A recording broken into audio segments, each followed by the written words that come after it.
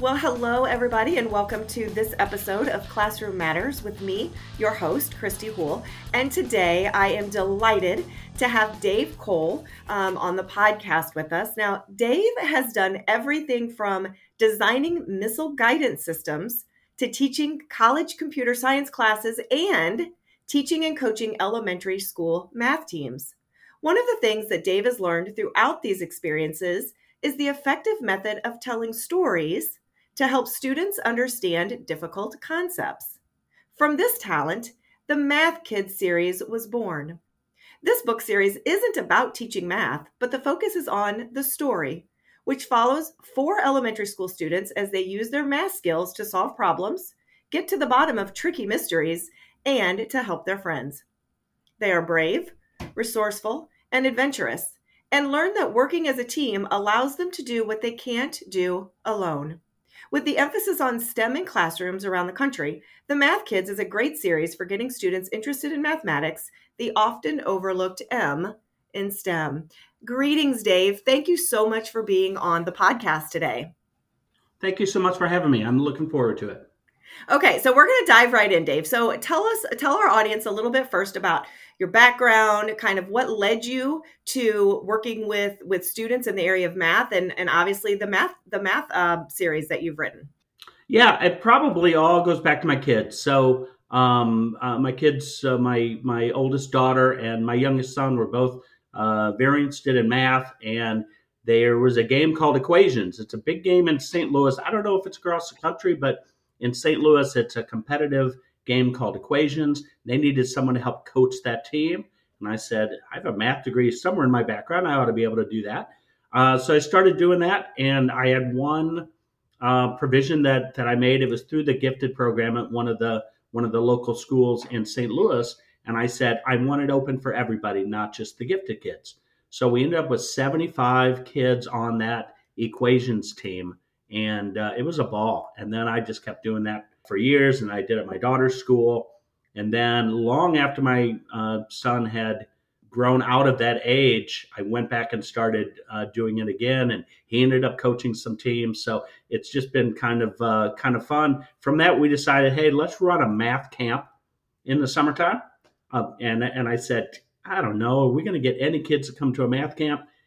We did. We got about 20 the first year, and by the third year, we just could not take any more kids. We were at 80 or 90 kids and just couldn't take any more just because of the physical space we were in. So it's been fun. It's been a fun adventure. Well, it sounds like you've done a lot in the area of math and with students. And so, you talked about a math camp, and the minute that you said the math camp and you had just said, you didn't know if you were going to get a lot of kids, my mind went to, how did you get kids to a math camp? Because having three children in school, 2 in middle school, 1 in high school, if I uttered the words math camp to them, they would probably look at me like I had 3 heads. So I understand that you've got the kids there, but then what were the kinds of things that you were doing at these math camps that really intrigued the kids and engaged them to the point where they just kept coming back? Yeah, it's a great question, because the first year, the very first question after introducing myself was, how many of you are here because you want to be here? How many of you are here because your parents made you? 100% parents made them. It was like, there were science camps and things. Math was different. So I said, so my job is to change your mind and that you would want to come back. Second year, we probably doubled the number of kids. Probably 2/3 of them wanted to be there. And by the third year, like I said, we started turning away kids because they were so excited. Kids were getting their friends to come in and join. We had some kids that grew out of the program and wanted to come back as counselors and actually came back and helped run the camp after that. So it was all about treating kids like kids, and it's summertime, and I'm not going to have you sit down and do worksheets. So we did a lot of fun things. We wanted to learn about economics, supply and demand. We could talk and draw curves and do all kinds of things, and their eyes would gloss over. And instead, we went out to the playground, and some of the people were predators and some of the people were prey, and there was a certain amount of food, and we would reduce the amount of food, and some of the animals would die because there wasn't enough food, and some of the predators would die because there weren't enough animals for them to catch. Then we came back in and talked about it. And so what happened when we removed the food? and they got supply and demand, but they got it by playing a game of tag and running around. So you didn't have to beat them over the head with the math. It was really about, let's get the concept. And I don't want to do equations and things. I want you to understand the overall concept. I want you to have a reason to want to go out and learn more math. And that was kind of the goal. So we did a lot of things. We want to talk about probability. So we set up the casino, and we had these kids making bets with money. And the ones who were taking the long shot bets were losing all their money. And the ones who played it more conservative and with the odds made money. And then we talked about it. And we said, so why do you think you made more money? Well, I kept betting on double aces when I rolled the dice. I said, that doesn't happen very often. And then we looked at the numbers a little bit. Not everything worked. We built a catapult because we were going to shoot water balloons and see how far we could go and measure distance. And it broke the very first kid that tried it. So then we had a water balloon fight. They probably thought it was a pretty good day. We didn't learn quite as much math, but that's okay. They were having fun.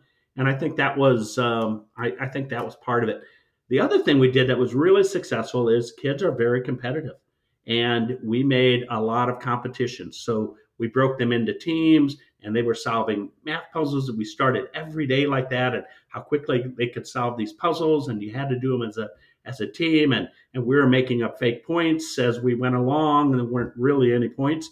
But, we had some teams and gave out some awards at the end, and they just loved it. They loved that, really got them involved. It sounds like it was a lot of fun. And I want to get into what sort of motivated you or pushed you to start writing the Math Kids series. I want to get in and talk about these books because, like I was talking to you before we started recording, I have had the opportunity to read a couple of the first chapters of some of these books, and they're really, really fun. They're really great to read.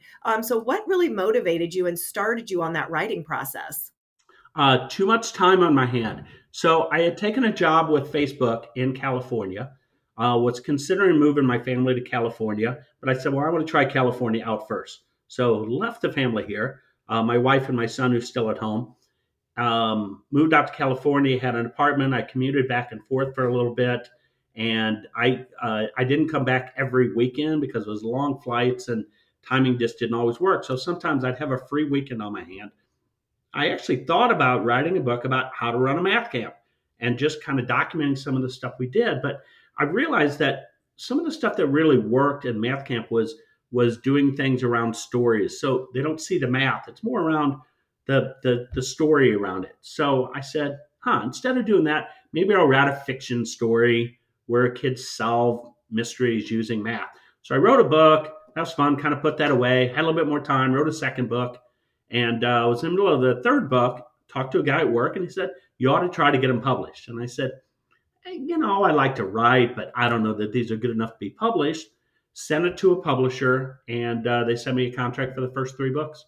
And then books 4 through 6, and then books 7 through 9, and it's just grown from there. So it was almost became an accidental author. So is that something that you're still continually doing? Are there more books to come? Are you still writing, or is the series wrapped up? Nope, there are 5 books out right now. The next one will be out. Book 6 will be out in April. That's already completed. It's gone through everything, and pre-orders and everything else are ready. The next book will be out, book 7, in October of 2022. That book is also completely done. I'm working on book 8 now, which would be in April of 2023. And then I'll follow up that with book 9, which would be October of 2023. And then we'll see where it goes. We'll see where it goes from there. They've now been translated into 6 different languages. It is the most popular book there's a reading program in India called Get Lit, kind of an online reading program. And the Math Kid's been really, really popular in that program. They're continually one of the top books. I love going into reading kid reviews. They're the best. This book is so cool. 19 exclamation points. You cannot get a better review than that. Yeah, and it's funny that you mentioned the kids' reviews because when I was reading parts of these chapters, what stood out to me and what I really loved about these books, coming from an elementary school background, just a public school background for 20 years, love of literature and books for kids, is the characters in these books and the situations that are happening in these books are so relatable, and they're really realistic situations that really do happen in school settings amongst students, their interactions with each other, and how they talk to each other and some of the things that they're doing in class. So talk to us a little bit about how you created these characters and how you're making these books so relatable to other students. I think because over the last 10, 15 years, whatever, I've spent so much time with elementary school kids with these math teams and math camps and things like that. I just listen and I kind of pick up their language and some things like that. And like all books, I think all authors, there's some truth in a lot of what is in your books, right? They're characters that are in the back of your mind. It may have been a friend of yours growing up, or maybe one of your own kids. I mean, the three main characters in the book, I started with three. Happen to be the same three names as my kids, and the bullies might happen to be my brother's names. I don't know, could be wrong, but so you just kind of relate to that, and I kind of go from there. In book 5, it tells the story. One of the backgrounds of the story was a court case, and I actually sat on a jury, and it was about a motorcycle and a van that ran them off the road, and I had all the police reports and everything, and I did the math, and there was no way it could have happened like the witness said it could happen, because they could not have gone to those speeds and been at those spots. And I actually argued this in the jury room, drawing charts, and I did not convince very many people, but I actually used that as the basis of that book, as one of the plot lines in that book is actually kind of a true story. So for everybody that's listening right now, I want to tell all of our teachers and all of our homeschool parents that as you read these books, you are going to be shaking your head like I was going, yep. That's absolutely how these kids would be talking. That's absolutely how these kids would be acting. This is exactly what would be happening if I were in a classroom with these students. So I love the books. I think they're great, what I've read of them so far. And so let's kind of talk a little bit about the reality of math right now with kids, because, math is that thing. It's kind of always been that thing, right? And you always hear people say, oh, I'm not a math person. I'm not a math's not my thing. It's really difficult for a lot of folks. And I think that what we see is statistically, you have kids in elementary school that can thrive and seem to do really well in math, and they hit middle school and it just kind of starts to go downhill from there. And then sometimes what happens is that is the make it or break it for when they go into high school. And so what do you think is really that challenge or that barrier or some of those obstacles that kids face transitioning from elementary school to middle school math, where we lose so many kids really enjoying and wanting to engage in math? And they kind of look at it as this thing that they just have to do, that they don't want to do, but that they have to do. So what do you think the challenges are? And what do you think are some things that we can do to kind of get past some of that? I think there's a couple things. I think that part of it is kids have trouble seeing the application, because you get to a point where you start going from kind of concrete math, 2 plus 4 is equal to 6, and you get into algebra, and now you have X's and Y's, and trying to understand. I still run into people, well, I haven't used algebra since, the day I quit doing algebra.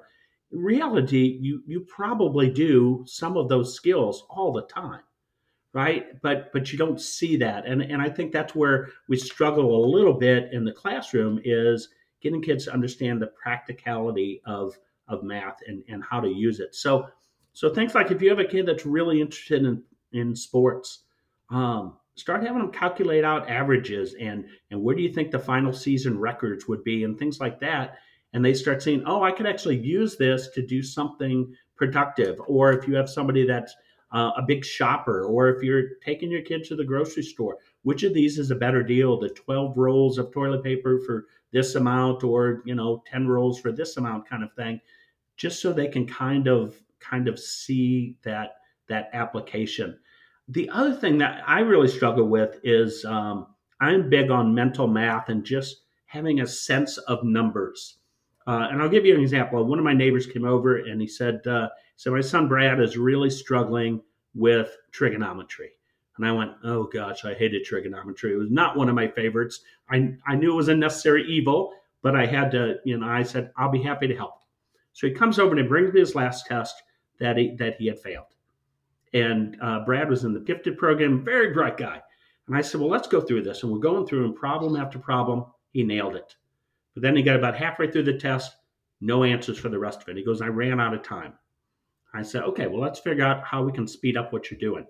And he said, one of the problems was it's a 90-degree angle and it's bisected. So cut in half.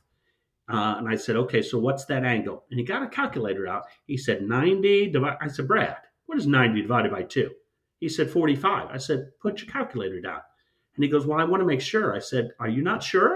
And he goes, "Oh, no, I'm sure it's 45. I said, "Then put the calculator down." And he went through that test and was just zipping through answers. He knew how to do everything. He was unsure of himself. So he was using the calculator as kind of a crutch. And he got A's and B's on the rest of his test semester.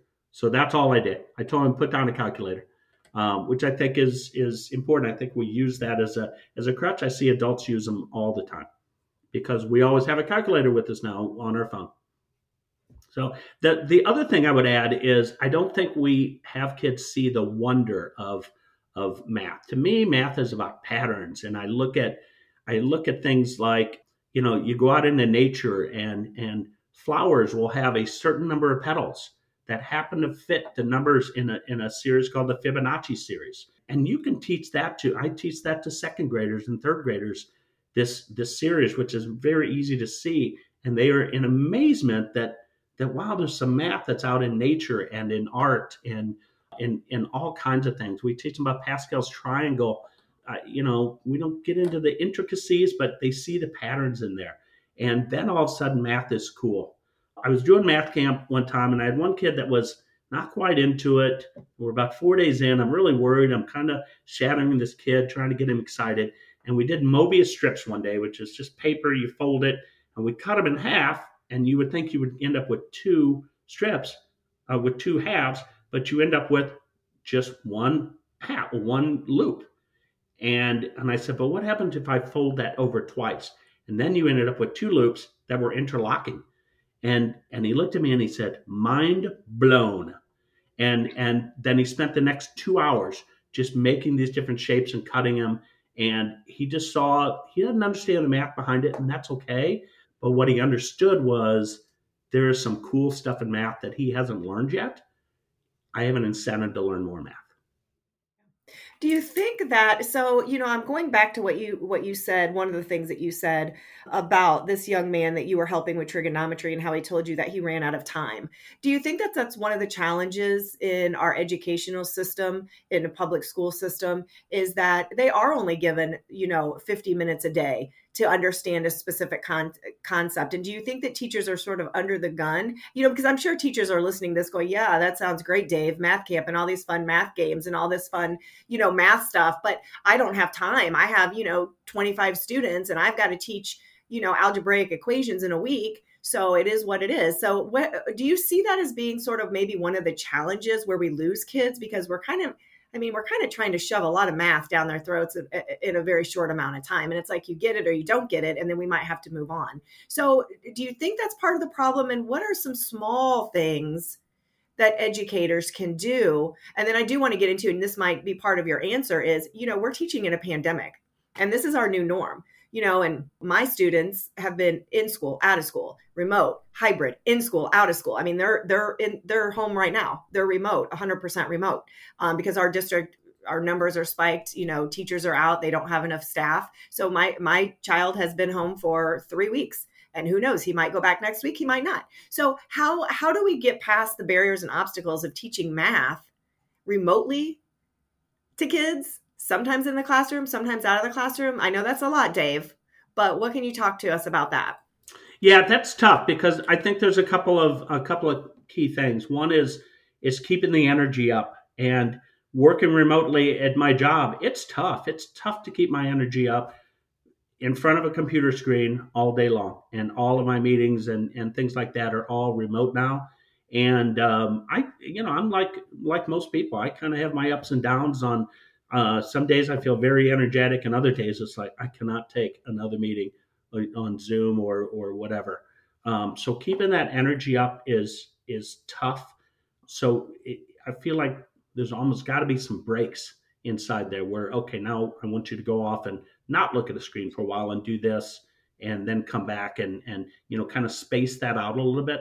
The other thing is keeping everybody engaged, because if you're in a classroom or you're in a group of people, you can see eyes wander and you can see fidgeting and you can see that really tough to do on remote, and keeping people engaged. And, I noticed that even in person. When we first started the math camp, it was primarily boys because apparently girls can't do math. And I said, well, we're going to change that. And so I really put out and really made an effort. And I talked to teachers. I said, I want to get girls at this math camp. So we went from, I think, 3 girls the first year to, 7 or 8 the second year. We were about at 50-50 by the time we got to the end of that. And that was reaching out and seeing that we weren't getting engagement across the board. It is hard. Like you said, the engagement, and I know some of the remote kiddos, they don't even have their cameras on. So, I think it's a bad situation for both students and teachers. Teachers are doing the best that they can with what they've been given.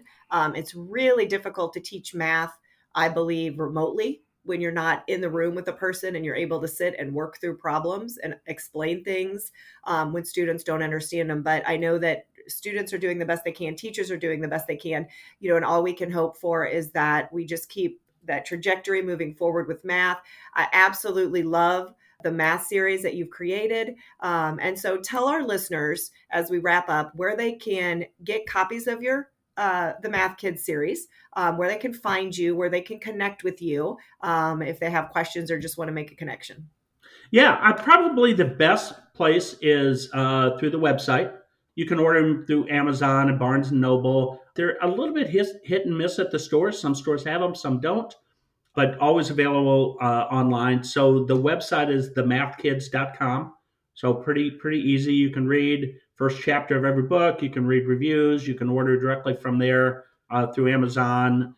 You can get teacher's guides. So there are teacher's guides for all of the books as well with good activities for teachers. And you can contact me through there as well. And I'll always respond. I love hearing from people, and people have said, hey, I've got this student, this or that, and what do you recommend? And certainly I'll try, some different things and make some recommendations, because math is not a one size fits all thing. It really is. I can teach the same concept to 2 people and I will teach it completely different based on how they're grasping it. So I always try to have 2 or 3 different ways of teaching any concept, because you got to find the one that fits for the particular kid. Well, Dave, thank you so much for being with us today. Really appreciate your time and all of the exciting things that we talked about with math. Hopefully everyone listening I've already got a couple of new little fun things I want to do with my kids that you just talked about. I'm like, oh, I was taking notes. So that sounds like a fun activity. So I appreciate it. It was great having you. You'll have to stay in touch with us and let us know how things are going when your other books come out. And I look forward to getting copies of those and spreading the word about your book series. Thank you so much. Thank you so much for having me, Christy. And this is Christy Houle signing out for this episode of the Classroom Matters podcast. And don't forget to check out all of our great resources on the Educate.Today website.